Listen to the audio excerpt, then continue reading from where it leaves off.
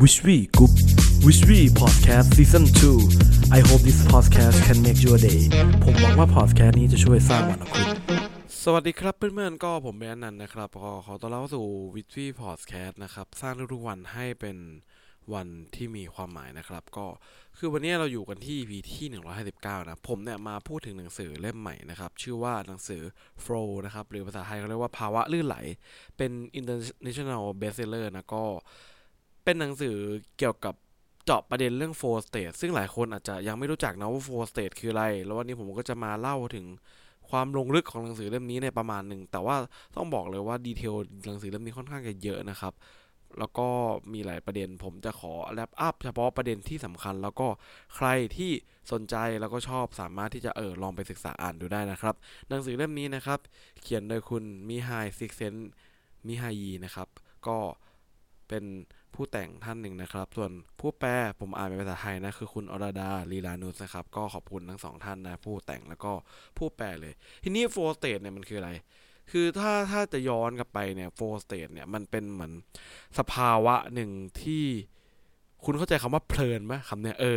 พูดง่ายๆมันคือการเพลินคุณเคยเพลินกับอะไรทำอะไรแบบเพลินๆเฮ้ยทำไมเวลาผ่านไปไวจังแล้วรู้สึกว่าแบบมันเหมือนเวลามันวาร์ปได้หรือแบบไทม์ไฟล์หรืออะไรเงี้ยเนาะ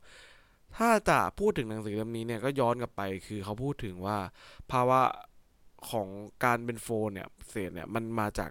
เมื่อถูกกล่าวครั้งแรกเลยนะเมื่อ 2,300 ปีก่อนในงานเขียนของนักปราชญ์ลัทธิเต๋าชื่อว่าจวงจื่อยูนะครับซึ่ง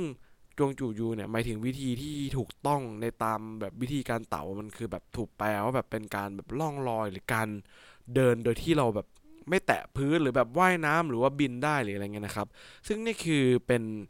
ที่มาของยุคแรกในโฟร์สเตทแล้วก็นักวิชาการต่างๆเนี่ยก็ได้ศึกษามาจากตรงนี้แล้วก็ค่อยแกะรอยมาว่าไอภาวะโฟร์สเตทเนี่ยมันคืออะไรแล้วมันมีสิ่งใดที่แบบเกิดขึ้นได้ซึ่งผมจะอธิบายง่ายๆมันคือภาวะที่มันเกิดจากความเพลินแล้วเดี๋ยววันนี้ผมจะพูดถึงองค์ประกอบของการเกิดภาวะโฟร์สเตทกันนะครับซึ่งจะบอกว่าแบบคือเราไปมันในหนังสือมันเล่าแบบเขาแบบไปคุยกับเชฟนักทำอาหารใช่ไหมพ่อครัวนักปีนเขานักเล่นสกีหรือว่าแบบคนที่ทำงานเนี่ยหลายคนเนี่ยกล่าวถึงสภาวะโฟร์สเตทว่าเขาเนี่ยไปถึงจุดนี้เหมือนกันเวลาอธิบายในเชิงลึกเนี่ยรู้สึกว่ามันเพลินหรือเงี้ยเราไปได้เหมือนกันแต่ทางเข้ามันคนละทางซึ่งหมายความว่าจากหนังสือเล่มนี้เนี่ยเขาก็เลยสรุปว่าภาวะโฟร์สเตทเนี่ยทุกคนสามารถเข้าถึงได้แต่ละคนจะมีจริตที่จะเข้าถึงภาวะโฟร์สเตทไม่เหมือนกันบางคนเนี่ยสามารถที่จะล่าสัตว์ได้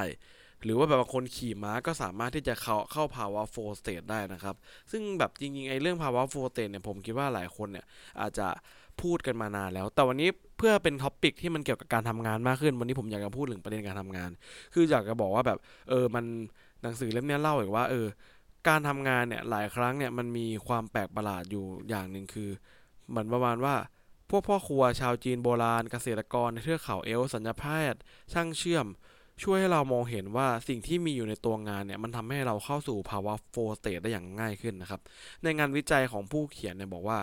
พบว่าความขัดแย้งภายในที่แปลกประหลาดเกี่ยวกับวิธีที่ผู้คนคิดเรื่องงานของเขาในทางหนึ่งอาสาสมัครของเราเนี่ยมักรายงานว่าพวกเขามีประสิทธิภาพเชิงบวกมากที่สุดในขณะที่ทำงานจากคำตอบนี้ดูเหมือนว่าเขาอยากจะทำงานพวกเขาน่าจะมีแรงจูงใจในการทำงานสูงใช่ไหมใครบอกว่าทำงานแล้วเข้าโฟร์สเตทแม้ว่าพวกเขาจะแบบรู้สึกดีแต่ก็ชอบพูดว่าไม่อยากทำงานนี่คือความขัดแย้งที่แปลกขึ้นใช่ไหมพวกเขามีแรงจูงใจในการทำงานต่ำสิ่งที่ตรงกันข้ามก็เป็นอย่างความจริงเช่นกันขณะที่เราควรจะเพลิดเพลินกับเวลาพักผ่อนได้มาอย่างที่แบบบางคนเงี้ยอย่างผมทำงานทุกวันเงี้ยตอนนี้ผมแบบได้พักครึ่งวันเนี่ยพวกเขาก็กลับรายงานว่ารู้สึกความกระตือรือร้นอย่างน่าแปลกประหลาดแต่พวกเขาก็ยังต้องการเวลาพักผ่อนงงปะคือเหมือนประมาณว่าแบบตัวเองแบบทำงานแล้วโฟร์สเตทนะแต่ก็บ่นว่าไม่อยากทำงานแต่ถ้าทำกันอยากพักผ่อนนะแต่เวลาพักก็รู้สึกว่าอยากพักมากกว่านี้นะครับตัวอย่างเช่นในงานวิจัยหนึ่งเนี่ยใช้วิธีสุ่มตัวอย่างประสบการณ์ในการตอบคำถามนี้มีคนรายงานว่าการเกิดภาวะลื่นไหลระหว่างทำงานหรือในเวลาว่างมากกว่ากันผู้ตอบแบบสอบถามทั้งชายและหญิงมากกว่า100คนที่ทำงานเต็มเวลาหลากหลายอาชีพมีเพจเจอร์ติดตัวเป็นเวลา1 สัปดาห์เมื่อใดก็ตามที่เพจเจอร์ส่งเสียงปิ๊บตอบสนองสัญญาณที่ส่งมาแบบสุ่ม8 ครั้งแต่ละวันเป็นเวลา1 สัปดาห์พวกเขาต้องเขียนลงไปในสมุดว่ากำลังทำอะไรอยู่และรู้สึกอะไรนะครับแล้วก็ มาดูว่าคนคนหนึ่งเนี่ยจะถูกนับว่าอยู่ในภาวะลื่นไหลทุกครั้งที่เขาหรือเธอเนี่ยทำเครื่องหมายว่าระดับความท้าทายหรือระดับทักษะอยู่ในค่าเฉลี่ยในสัปดาห์นั้นงานวิจัยครั้งนี้ได้รับมากกว่า 4,800 คำตอบโดยเฉลี่ยประมาณ44คนต่อสัปดาห์ในแง่ของเกณฑ์ที่เรานำมาใช้ 33% ของคำตอบเหล่านี้อยู่ในภาวะลื่นไหลหมายความว่าอะไรครับ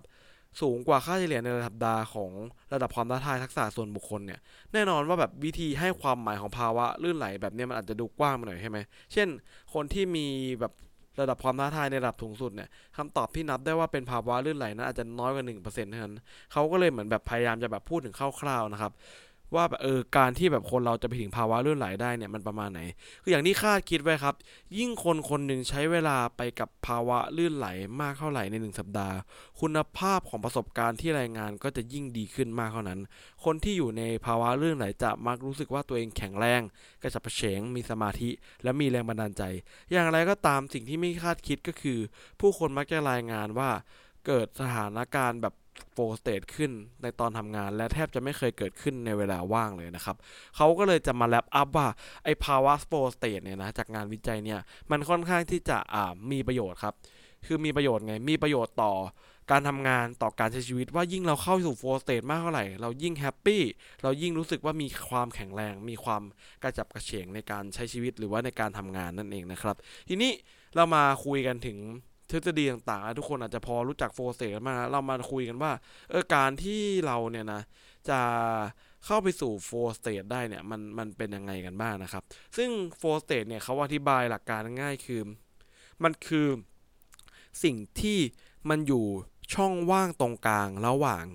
ความวิตกกังวลกับความน่าเบื่อเช่นสมมุติว่าคุณกำลังจะแบบขับรถไปในที่ที่มันแปลกประหลาดแต่ว่าวิวมันสวยเนี่ยมันจะเหมือนประมาณว่าคุณแบบเหมือนอยู่ในจังหวะที่กังวลว่าคุณจะหลงทางหรือเปล่าแต่ในทางกลับกันมันก็ไม่ได้น่าเบื่อสมมติแต่ถ้าคุณขับรถไปทำงานทุกวันเลยรูทีนเดิมเนี่ยคุณจะเข้าโฟลสเตทไม่ได้เพราะมันน่าเบื่อครับมันเป็นรูทีนแต่ถ้าคุณอยากจะให้มันเข้าสู่โฟลสเตทคือมันต้องไม่วิตกกังวลมากเกินไปแล้วก็ไม่น่าเบื่อมากเกินไปสรุปง่ายๆเลยคือมันต้องเป็นสิ่งที่คุณทำแล้วมีความท้าทายขึ้นมาเล็กๆน้อยๆนะครับถึงจะเป็นสิ่งที่ไม่น่าเบื่อมากเกินไปนะครับนี่คือแรปอัพที่ผมจะอธิบายทุกคนฟังในพอดแคสต์แบบสั้นๆเนี่ยไม่กี่นาทีเนี่ยให้เข้าใจง่ายคือถ้าคุณอยากเข้าไปสู่ภาวะโฟลสเตทคุณต้องเพิ่มระดับความท้าทายของคุณให้มากขึ้นแต่ในทางแบบกันถ้าเกิดคุณท้าทายมากเกินไปเช่นวันนี้คุณยกดัมเบล10 ปอนด์พรุ่งนี้คุณยก100 ปอนด์มันท้าทายมากไปคุณยกไม่ไหวคุณก็จะเข้าไปสู่ภาวะความเครียดแล้วก็จะไม่หลุดโฟลคุณสังเกตไหมเวลาคุณเครียดเนี่ยหรือหลายคนเนี่ยช่วงนี้เนี่ยเล่นคริปโตใช่ไหมคริปโตเหวี่ยงมากเลยคริปโตเนี่ยมันเหวี่ยงมากแล้วคุณติดลบเยอะคุณก็จะรู้สึกแบบวิตกกังวลแต่ถ้าเกิดมันโฟลแบบคุณรู้สึกว่ามันได้นิดหน่อยหรือทำกิจกรรมที่มันแบบฝึกเล่นกีตาร์แล้วคุณแบบพัฒนาขึ้นทีละนิดเนี่ยมันก็จะทำให้คุณเข้าสู่โฟลสเตทได้อย่างง่ายขึ้นนะครับและนี่คือปฐมบทของเรื่องโฟลสเตทที่ผมอยากจะมาเล่าให้ทุกคนฟังในหนังสือเล่มนี้นะครับก็หวังว่าทุกคนเนี่ยจะได้เอาทักษะโฟลสเตทนี้ไปใช้ให้เกิดประโยชน์กับตัวเองมากขึ้นนะครับส่วนตัวแล้วผมคิดว่าโฟลสเตทเนี่ยมีประโยชน์ต่อการทำงานที่เป็นครีเอทีฟในเชิงลึกและหลายครั้งเราถูกโลกใบนี้ดิสรับเอาหลายๆอย่างทำให้เราเข้าสู่ภาวะโฟลสเตทได้ยากขึ้นนะครับใครอยากศึกษาเพิ่มเติมลองไปศึกษาได้นะครับในหนังสือเล่มนี้นะครับชื่อหนังสือว่า Flow นะครับ FLOW นะครับภาวะลื่นไหลนะครับพูดคนแต่งเหมือนเดิมครับมิไฮซิกเซนมิไฮนะครับก็ประมาณนี้ครับผมหวังว่าเรื่องนี้มันจะช่วยสร้างวันของคนครับผมสวัสดีครับ